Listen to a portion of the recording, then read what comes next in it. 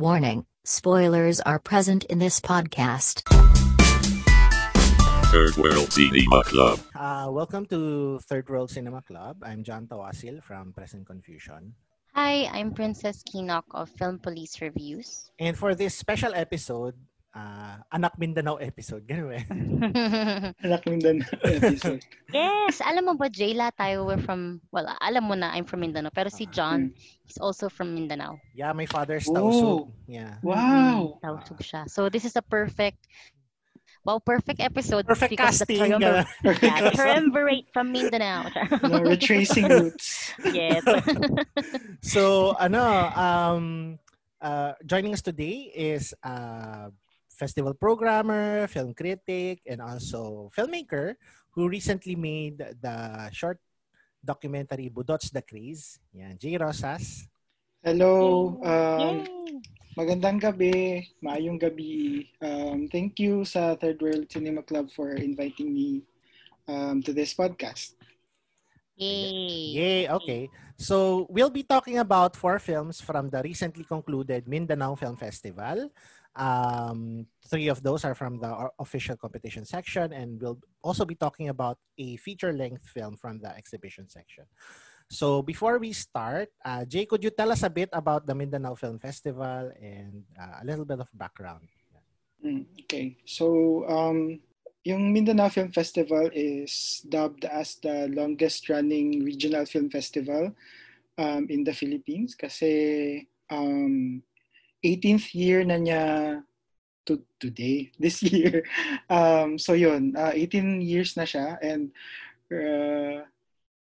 I think I don't know when exactly is the start, but somewhere along 2005-2007 kasi it started actually as a guerrilla film festival, yung pangalan niya, kasi the films that were exhibited there were outputs of guerrilla filmmaking workshop. So kaya siya guerrilla film festival.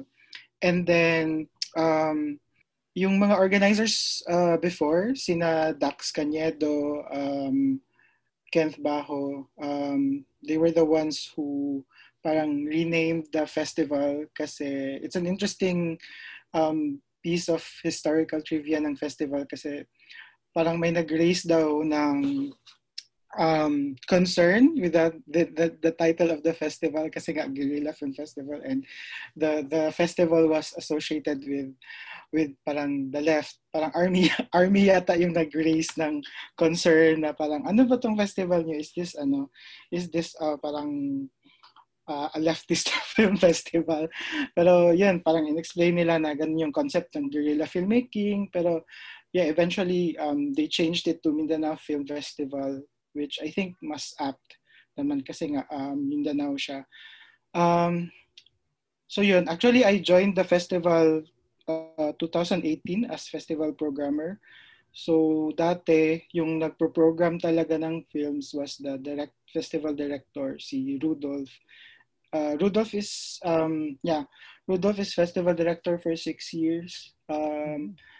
And then, I don't know actually kung ano yung programming nila before, but when I got in, they asked me to help program the festival. Parang yun, nag-introduce ako ng mga ways to program, yung mga thematic programming, mga ganun, and then other stuff sa programming. And then, yun din yung time na may mga submissions from non-Mindanao filmmakers and Asian filmmakers, and then I strongly recommended na parang i-open na lang din yung Mindanao Film Festivals to non-Mindanao works kasi parang yun naman yung trajectory ng mga film festivals. Kahit regional siya, some of the regional film festivals here in the Philippines are also going global, and I think with the experience of the pandemic this year, that everything shifted to virtual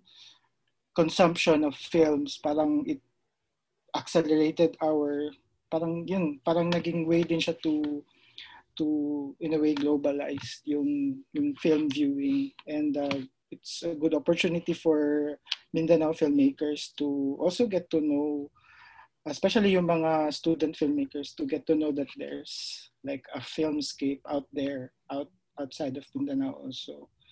So, yun, brief background ng it has always been conducted sa isang local mall dito. So, doon siya ever since actually.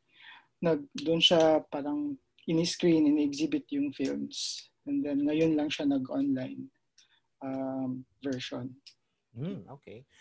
Have you received any feedback siguro from non-Mindanao audiences who have discovered the festival for the first time nung pinalabas niya sa YouTube? Actually, parang sa akin personally, parang wala naman specific like feedback. Siguro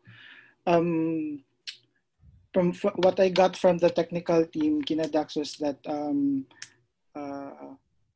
I don't know the exact number, pero mga 16,000 or 18,000 hits daw yung YouTube channel. So I guess may certain expansion ng audience because Nice. because honestly, ako personally 18 years na ang Mindanao Film Festival, but I only got to know about it like during its 10th year, I think. So I guess siguro it also goes with the evolution of yung local filmmaking scene na dati it's just a close knit group of people, and then eventually it grew.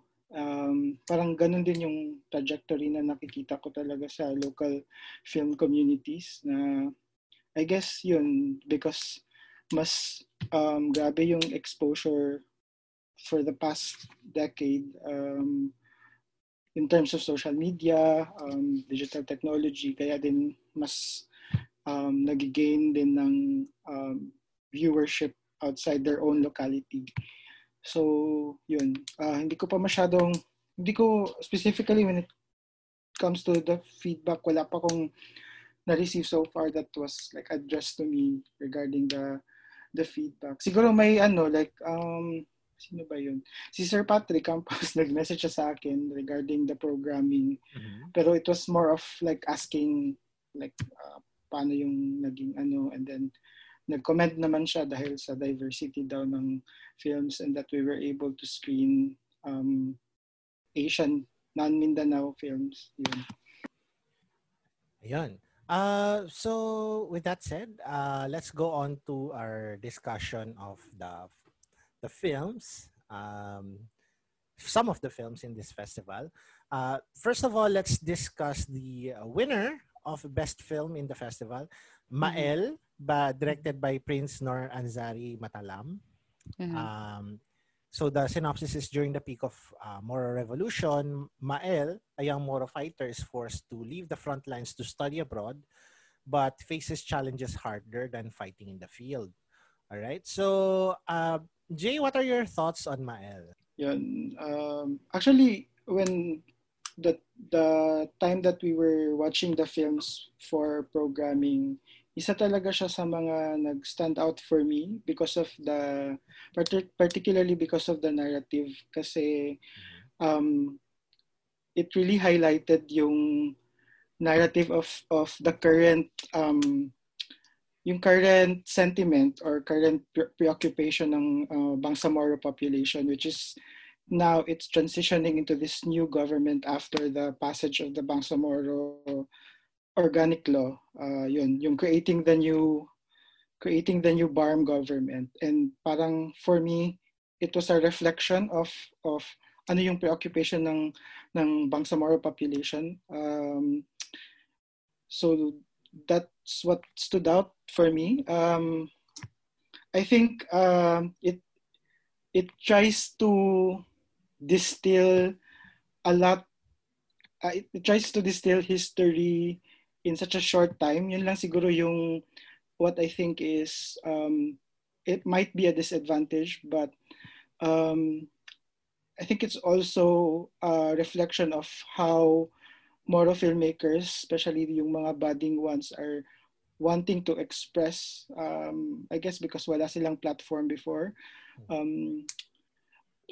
what their sentiments are. No, it's also worth noting that it's the first time actually no, it's the second time. The first time that the Bangsamoro held a film festival of their own was during the time of the former governor. Yung pa patapos na yung term, no? That was the Moro Film Festival. And then with the new transitioning BARM government, ito yung parang, there was a festival called Bangsamoro Short Film Festival. Medyo ano siya, medyo yung play of words, depende sa makakarinig, but medyo funny. But I think it's worth noting then that parang first time nila na nagkaroon ng parang ganung klaseng platform for Moro filmmakers to showcase naman their cinematic tradition. And makikita mo talaga sa mga films yung how they want to express, kasi nga yung kakulangan ng Moro narrative sa Philippine cinema, maybe nag-reflect doon sa, for example sa Mael, yung kagustuhan nila to also try to tackle as much coverage, even like yung history of the Moro conflict for such a short time. No? It could be a disadvantage siguro if it's a short film, but nandun yung, what's the term, fervor. Nandun yung kagustuhan nila to tell the narratives and to present a Mindanao that is in the cusp of this change, this transition, and I think yun yung na-capture ng Mael that I really like. Yeah. Yeah, I agree on all of your points, no? Especially yung part na I guess disadvantage talaga sa kanya yung kanyang short running time because it unfortunately parang hindi niya naipakita yung context behind yung struggle ng Bangsamoro people. So, bakit sila lumalaban? Bakit why they're fighting for independence? I mean, it's touched a little bit upon in dialogue, pero yun nga. Although, I also agree na yung part na, well, spoiler alert, basta yung medyo flash forward na oh, look what happened. Look at the fruits of our labor, no? Yun yung a bit very hopeful yung ending niya compared dun sa start na yun nga parang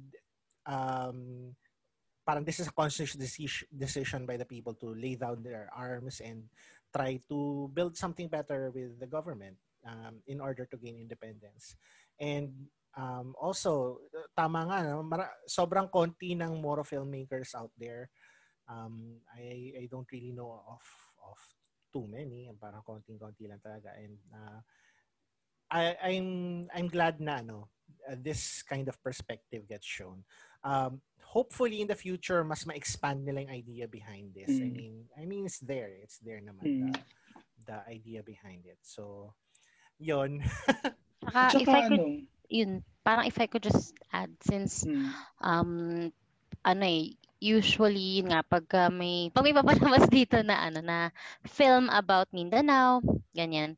Yun nga, parang laging meron silang romanticization of the whole thing when it's not really romantic. It's not even as tragic as it sounds. There's just a really different kind of story na pwede mong ma-unfold from the Moro people. So yun. So it's good na yun nga, may ganitong klaseng film kasi it could open more people to see in the shoes of the actual people who actually live and experience living in Mindanao or in Bangsamoro. Yeah. Jay, you had something to add? Yeah, I guess aside from the platform, parang in the form of parang regional film festivals and siguro like as an extension and as an expansion to it, venues like Cinema Region, siguro maybe more opportunities for them to develop their craft in terms of like yung sa technical part, no? Kasi may mga ibang submissions then from the ARM. Actually, I think this year was, I don't know for the past kasi wala din naman akong nakikita masyado, but I think this year has the most number, I think, of submissions from Bangsamoro. We even have a documentary from Lanao del Sur, and I've been to that place, and parang it's so remote. It's so remote, coastal community, and yet may filmmaker doon na reach yung area na yun. Um, uh, so yun, I think sana may opportunities din for them to refine their craft, their storytelling. Para yun, they could also like compete, for example, kahit in the regional or national levels, yun. Pero nagsisimula na siya actually. Yung sinabi ko na short film festival last year, in which Mael come from, I think nagkaroon din sila ng mga workshops. So I guess kailangan lang ma-sustain yun, no? Yun, siguro. Yun, no? Tama. I have a question. Meron ka bang pwedeng i-share sa amin like how nung process na napili niyo si Mael to be part of the festival? Meron ka bang like mga konting behind the scenes na trivia na pwedeng i-share?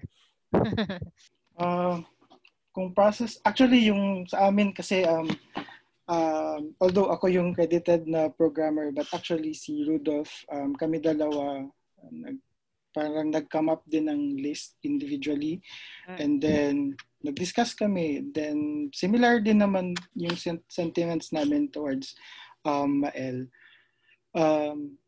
Actually parang almost kasi yung submissions this year actually konti lang siya than the usual.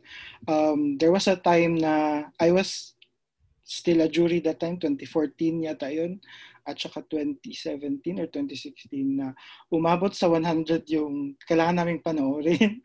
Tapos I think that was the time na sinabi ko na pwede bang at your level magkaroon na ng shortlisting kasi para nakakapagod sa jury na panoorin lahat yung 100.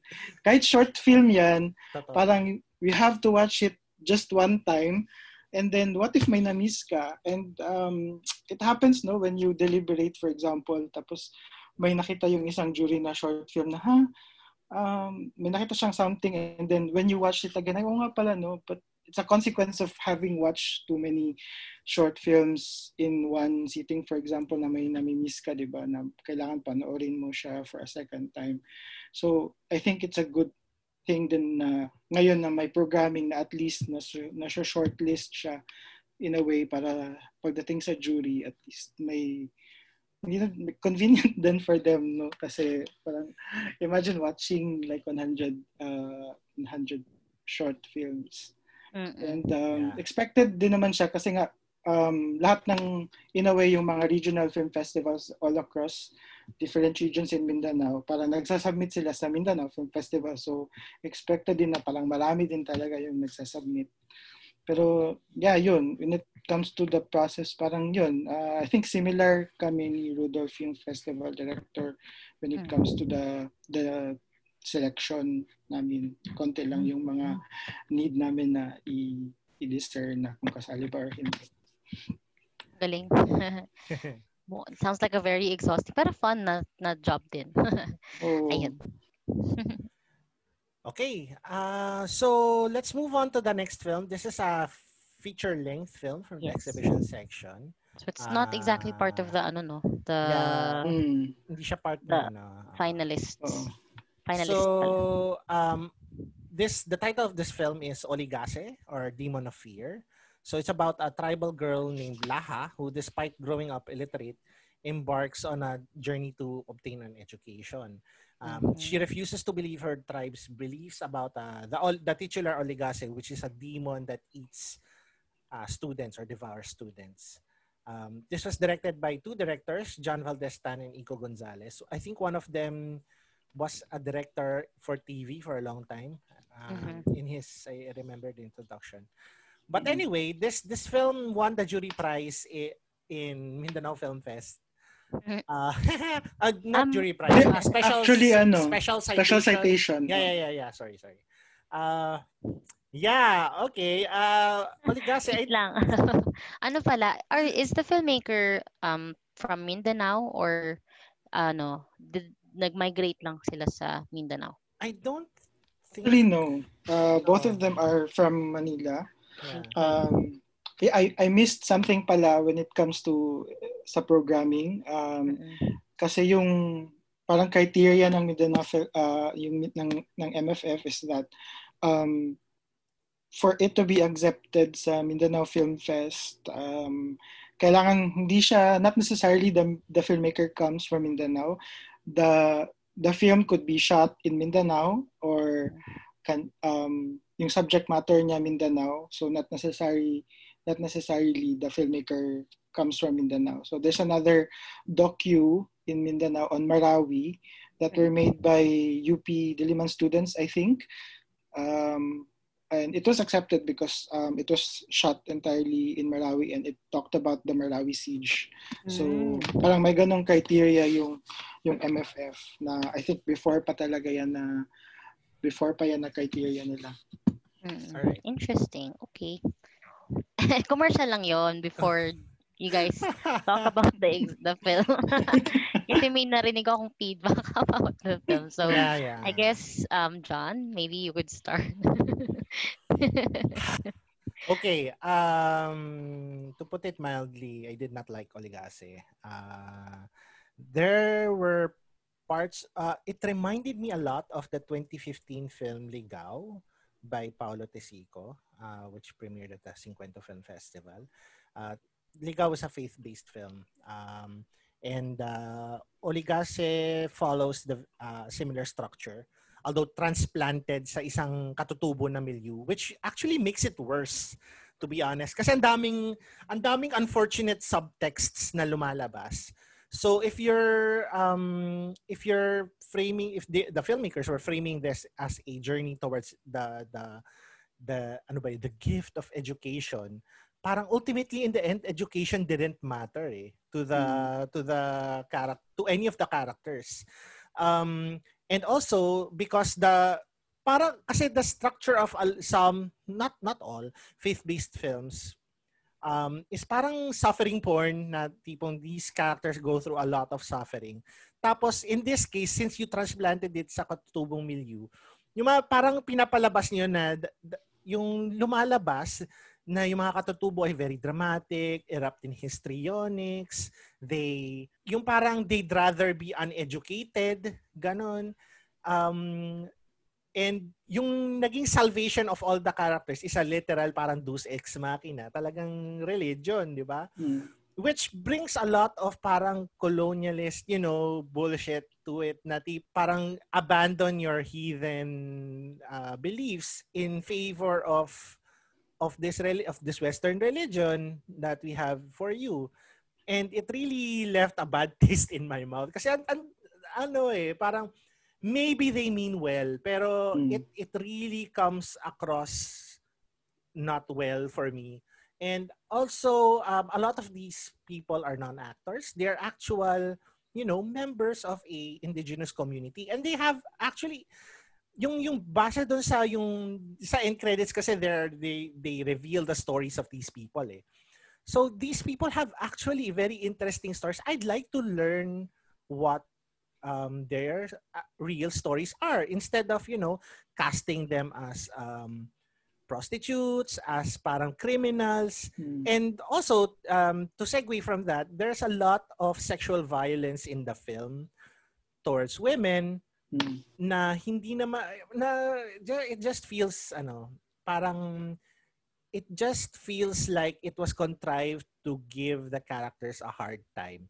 And also siguro balik tayo dun sa last quest for education, the one person that she believed in getting an education, parang na-betray pa siya doon. And yun, parang the stealth point of this movie is Papa Jesus, ganun. So anyway, yeah, I really didn't like this film. I'm sorry, but Jay, I'd like to hear your thoughts about this film. Yeah. Actually, when while I was still watching Oligase, parang because I haven't heard of the term before. Yeah. So kinugol ko siya if it is really a Matigsalog mythology. And wala akong makita sa internet. So that's why I was asking my friends who have experience working with the Matigsalog. And yun, may mga versions nga na it's part of their folklore or mythology. Pero the way to describe it is parang different to what the film is trying to depict what Oligacy is. Kasi parang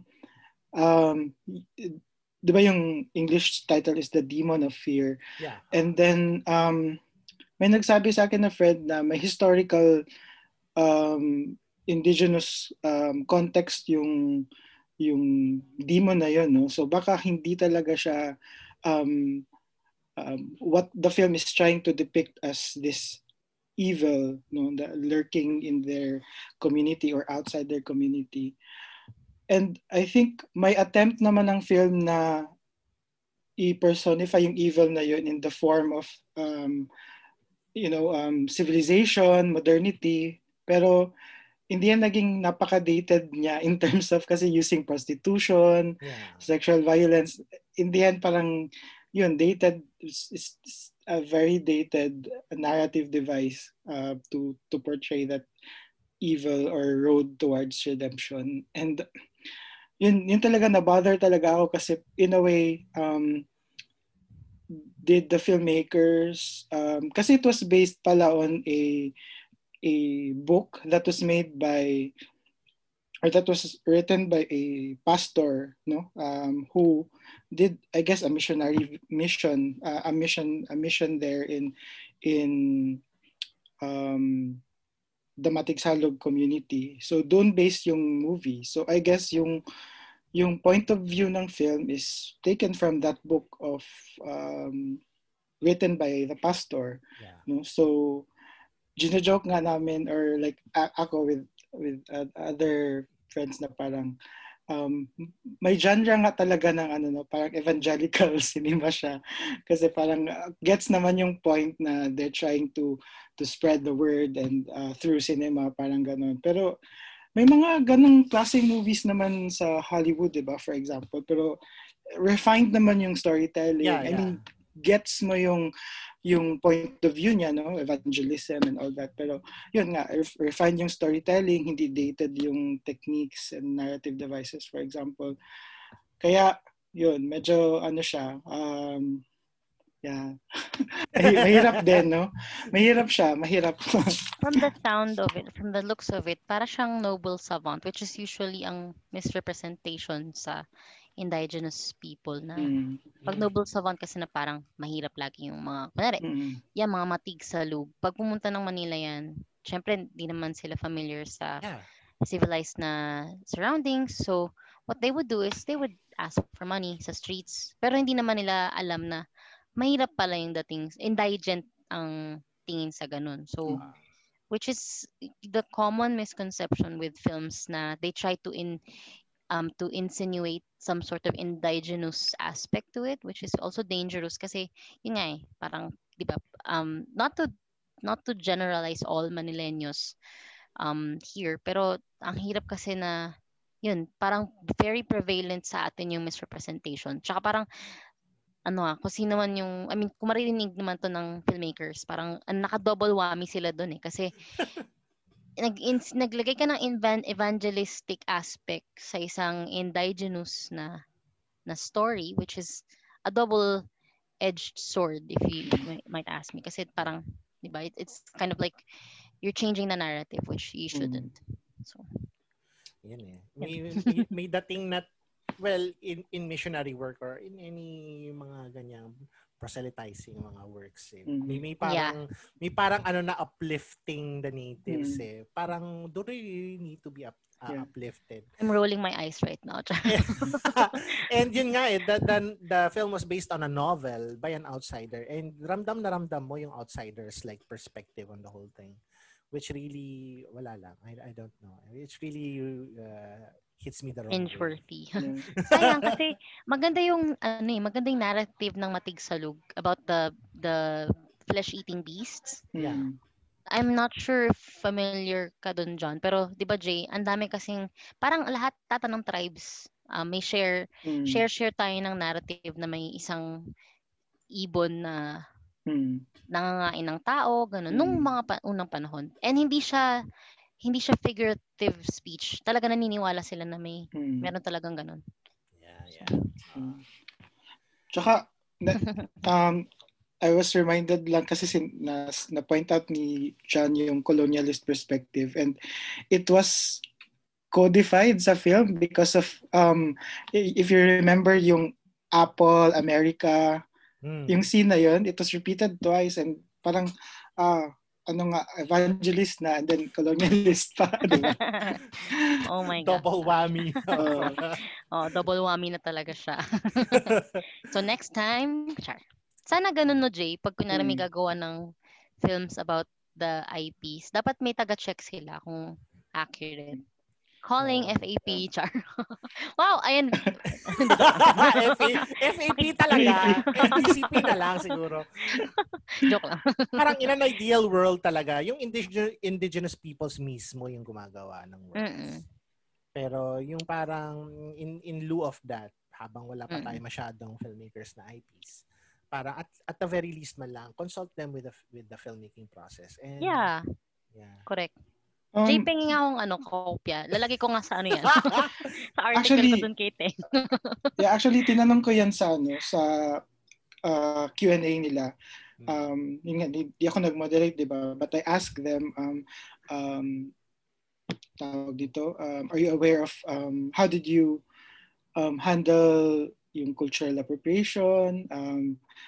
Do you know how to parang sensitively deal with this topic, given that you will always be perceived as, somebody from the outside, and your perspective will be somebody from the outside? And then I think their answer was like, we hired naman actors that are matigsalog, and then parang I think some of the actors are part of the church. And so parang part din yata sila ng pag-develop daw ng story, So, but then again, yung source material itself, the story itself comes from a pastor coming from the outside coming in, introducing this different worldview apart from what they have been used to. Cess, do you have any more questions for us? Pero talagang taga-matigsalog yung non-actors pala yung nag-portray. Yeah. Wala naman na. So that's really interesting discussion. Yeah. I think it's rare sa discussions on Mindanao filmmaking in terms of cultural appropriation. So it's really not a good place for Oligase to be in that kind of spectrum, Pero sana if they're gonna make another film, it is what it like is. That. Yeah. Anyway, let's go on to kayong dalawa naman ang magdi-discuss nito. Living Dead. It's directed by Conrad de la Cruz. It's a horror film. And the description is simply, when the clock hits 12 midnight, a horrific event unfolds. So, I guess from what you saw, Princess, ikaw naman, what do you think of Living Dead? Kasi ang dating niya sa akin is parang cyberpunk na horror parang it would probably be appealing to younger audiences. Dito wala naman siyang any na cultural appropriation, pero it really reminded me of Octogod. Although si Octogod is like otherworldly siya na film, pero itong si Living Dead to Hell and Back is really, it's kind of out there na parang maganda actually yung effects niya. So natutuwa ako pagka yung mga taga Mindanao, they make films na out of the ordinary, na parang same with Cebuano filmmakers. Parang feeling ko yun yung similarities ng Visayan films, para medyo out there tayo mag-isip, gano'n. I think. Kaya yun. So parang siguro kung ano yung pagkukulang ni Oligase in terms of symbolism, si Living Dead to Hell and Back naman yung medyo, from what I saw, parang yun yung mas madami siyang na-contribute Kasi nga parang ano tayo, para tayong nasa confused state. At the same time, parang with yung lead character, she's trying to take form into something that she's really not. Pero she's able to manifest it. So, yun. It hit me a bit para siyang fleshed out na yung fatigue ni James Mayo, no? Parang nireflect niya, di ba? Nireflect niya yung state natin during this very weird period in human history. We're being something, we're parang hold up in these parang four walls na all sorts of unnatural weird things are happening to us. So, yun nga very interesting yung approach mo na yun nga yung parang body horror-ish na thing na nangyayari, tapos the whole cyberpunky visual things na nangyayari din.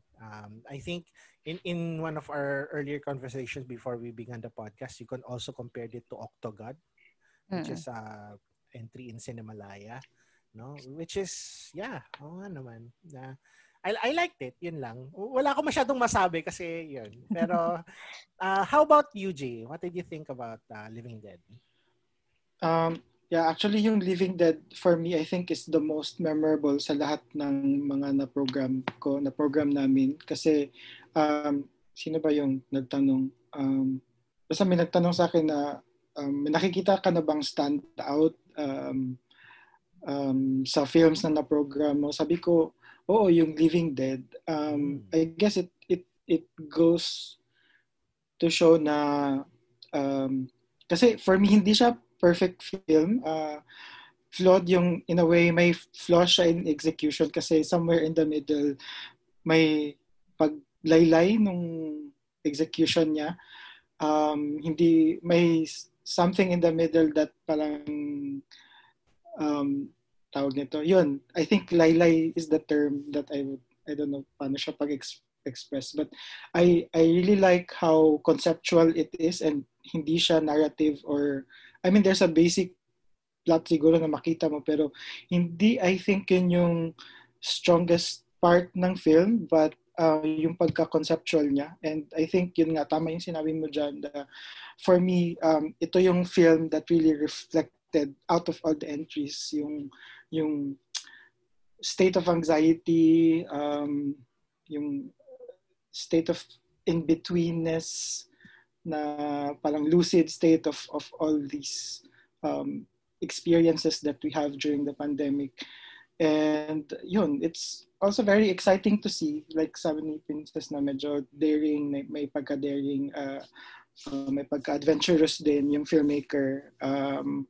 Tsaka nakikita ko din sa kanya yung, I think he's cinephile kasi maraming, I think, references to like Tarantino and mga ganun. And actually, yung film niya last year also won jury prize. So, this year, jury prize din siya. And ganun yung aesthetics niya, yung parang super bright, parang tingkad na colors that really in-your-face visuals. Yun yung parang style niya na nakikita ko. Na I think maganda siya as an emerging voice. For example, in Mindanao Cinema kasi I don't know, para may iba naman yung flavor. I mean, nato-typecast kasi diba din yung Mindanao film that hindi naman siya negative, but you know, when you say Mindanao film, may ano ba dyan? IP character? Or IP story ba yan? Or Muslim film ba yan? So, I think maganda siyang example for me, yung filmmaker as parang yun, an emerging voice na iba naman yung gusto niyang ikwento. Yun. Actually, yun, no? Yeah, I agree, no? It's parang may emerging genre, subgenre of parang cinema na, parang pandemic cinema, no? Parang, of course, films reflect the zeitgeist. So parang yun nga, parang there are a lot of films now that parang try to articulate or para express what we're all feeling right now. And I agree with Living Dead. Yun. So, let's move on to the last film. Wow, okay. You Are Here, directed by Neo Bryce. This was filmed in Panabo City, which is in Davao del Norte, no? So the synopsis is, as the countdown begins for the end of the world, Lou Araulio tries to make amends with his mother and his ex-boyfriend. With only a few hours left, will he get the closure he needs? Yon. It's a very there's an interesting siguro parallel with yung cinema, yung this state of the pandemic right now, and parang apocalyptic like cinema. I remember during the early months of the pandemic, I started, for some reason, I started watching yung mga very bleak end of the world films. Parang like The Day After, Threads, yan yung mga ganyan. Very, very dark films about devastated lives. I think there's a little bit of parang connect with it. I guess the bleakness of knowing something is ending, or the transition, parang what would you do if you only had like only a few hours to live? And it contextualizes it in this social media age now. Most of the visuals in this film are composed of like Instagram stories, of posts, of like voice recordings, messages between, usually ito one-sided, between the son and the mother na hindi sumasagot. And in terms of feel, for some weird reason, I'm not sure, siguro ako lang to, it reminded me of that 1998 film Too Tired to Die, directed by Shin Won-suk, starring Takeshi Kaneshiro. I don't know if you've seen that. Pero Miro Sorvino, yeah. It's that's the guy, it's a guy who's given only 12 hours to live. So parang, pero instead of like doing something grand or doing something he's just mulling around, waiting for the end of the world, and may sense na parang ganun eh. Although may at least ito medyo may sense of urgency na parang I have to make up with my boyfriend, I have to make up with my mother, but the attempts are not always successful. Pero yeah, I really like the visuals in this film. Actually, out of all of the films in this fest, this is probably one of the ones I liked too. Pero yeah, Cess, do you have a question? May pagka-Asian cinema feels ba siya? Kasi parang ganun yung poster niya. Tsaka yung synopsis niya. Asian cinema per se, I don't know. Maybe aesthetic-wise. Pero it's more of yung parang it's may para siyang mas pumapasok siya in general pandemic cinema, quote-unquote. It's more something like that. Pero Jay, I'd like to hear your thoughts about You Are Here. Yeah, but I think similar din siya with Living Dead in terms of yung pandemic feels. But siguro ito naman very, kung yung concept, yung Living Dead is conceptual, I think yung You Are Here naman is very straightforward. And its attempt to parang to throw in a lot of elements in just so short a time. Parang nag-reflect din siya sa anxiety, I guess, of the filmmaker. So yun yung nagustuhan ko. And yung You Are Here kasi part siya ng 24-hour filmmaking competition. Yung Mindanao Film Festival, they started like 5 years ago to introduce a section of 24-hour films, no? So nung wala pang pandemic, it was done in a race. So may mga challenges, and then throughout the 24 hours ng mga challenges, in the midst of it, gumagawa sila ng film. So parang doble, nakapagod siya actually na concept. Race at the same time filmmaking. But this time kasi nga online, so ang napili na theme was screen life. And I think ito yung film out of all the 6 films under that theme na screen life, for me really captured what screen life is. Kasi everything was really like, from what I can sense dun sa film, was really recorded sa screen. No? Screen life talaga siya. Kasi yung ibang films, there's an element of parang disconnect to the screen life aspect kasi parang feeling mo this was like filmed digitally or filmed separately from the screen. Pero ito talaga, it really plunges you into that state of anxiety. Kaya siya yung nagustuhan ko talaga sa out of the 6 Screen Life films. Yep. Yan. Okay. So that ends our short episode on the Mindanao Film Fest. Actually, this is my first time hearing about this film fest. No? Parang I just heard it. I think someone else, I think si Glenn Abegonia yan. Doon si ko siya. Jim. Yeah. Si Glenn, I saw him parang yung ratings niya. Yeah. Sabi ko, uy, yun. Nakita ko lang. Si Jim lang nag-share. I think, wait lang. May ano to, no? May feedback pala si Jim. Si Jim Paramnal. Who is currently taking a rest from work. So, ang sabi niya, isa lang yung napanood niya, which is yung kay Tristan Perez. Which pareho niya daw nagustuhan kasi para may Nawapol treatment. May pagkano. The title of that film is The Man Who Isn't There and Other Stories of Longing. Parang, di ba UP student si Tristan Perez? I think so, yeah. Parang mga fellow classmates niya yung actors in the film, which is pretty impressive given na yung a film like this ay madadala lang dapat ng acting. Otherwise, it wouldn't work eh. Pero it worked for me. Yeah.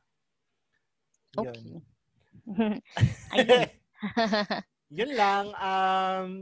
I guess, yun. No, Jay, thank you so much for joining us. Thank you also for inviting me. Sa susunod ulit, yan. Yes. Oh, by the way, Jay, di ba may podcast ka din? If you'd like to, if you know, promote your upcoming films, projects, sariling shows. Yes, may show, mall show. Very showbiz eh. Virtual mall tour. Yun. Actually, promote ko lang yung before MFF kasi involved din ako sa Ngilngig. So actually, yung Ngilngig yung parang mother festival ko kasi doon talaga ako yung main programmer, and then parang yun, I just help MFF sa programming na aspect, pero sa Ngilngig programming, organizing doon. And then unfortunately, actually today yata yung last screening ng mga films. Yung online edition namin is parang look back on the past films kasi we decided to not call for entries, no. So ayun, I think yung bago lang na film that we were able to showcase this year sa Ngilngig it's an omnibus of 1-minute short films. We ask filmmakers who have been part of Ngilngig, si Carla Ocampo has a film there. Sino pa ba? Yeah, and other filmmakers na naging part ng Ngilngig. So available siya sa ngilngig.net if you want to see it's a 20-minute omnibus film of 1-minute short films yung depicting the Ngilngig experience during the pandemic of filmmakers. So yun. Awesome. All right. So ayun, thanks again for listening, guys. If ever this is your first time listening to us, just follow us on, may pagano na ako. May pagano na tayo. On Spotify, Film Police Reviews website, you can download the episode for free doon para pwede niyo siya pakinggan offline. And Twitter, Facebook, Instagram, ayun. Ayun. So, thank you so much, Jay. Thank you. Thank you, Sess and John. Good evening. Thank you. Good night. Good morning, good night. Amping. And we'll see you guys next time. Bye-bye.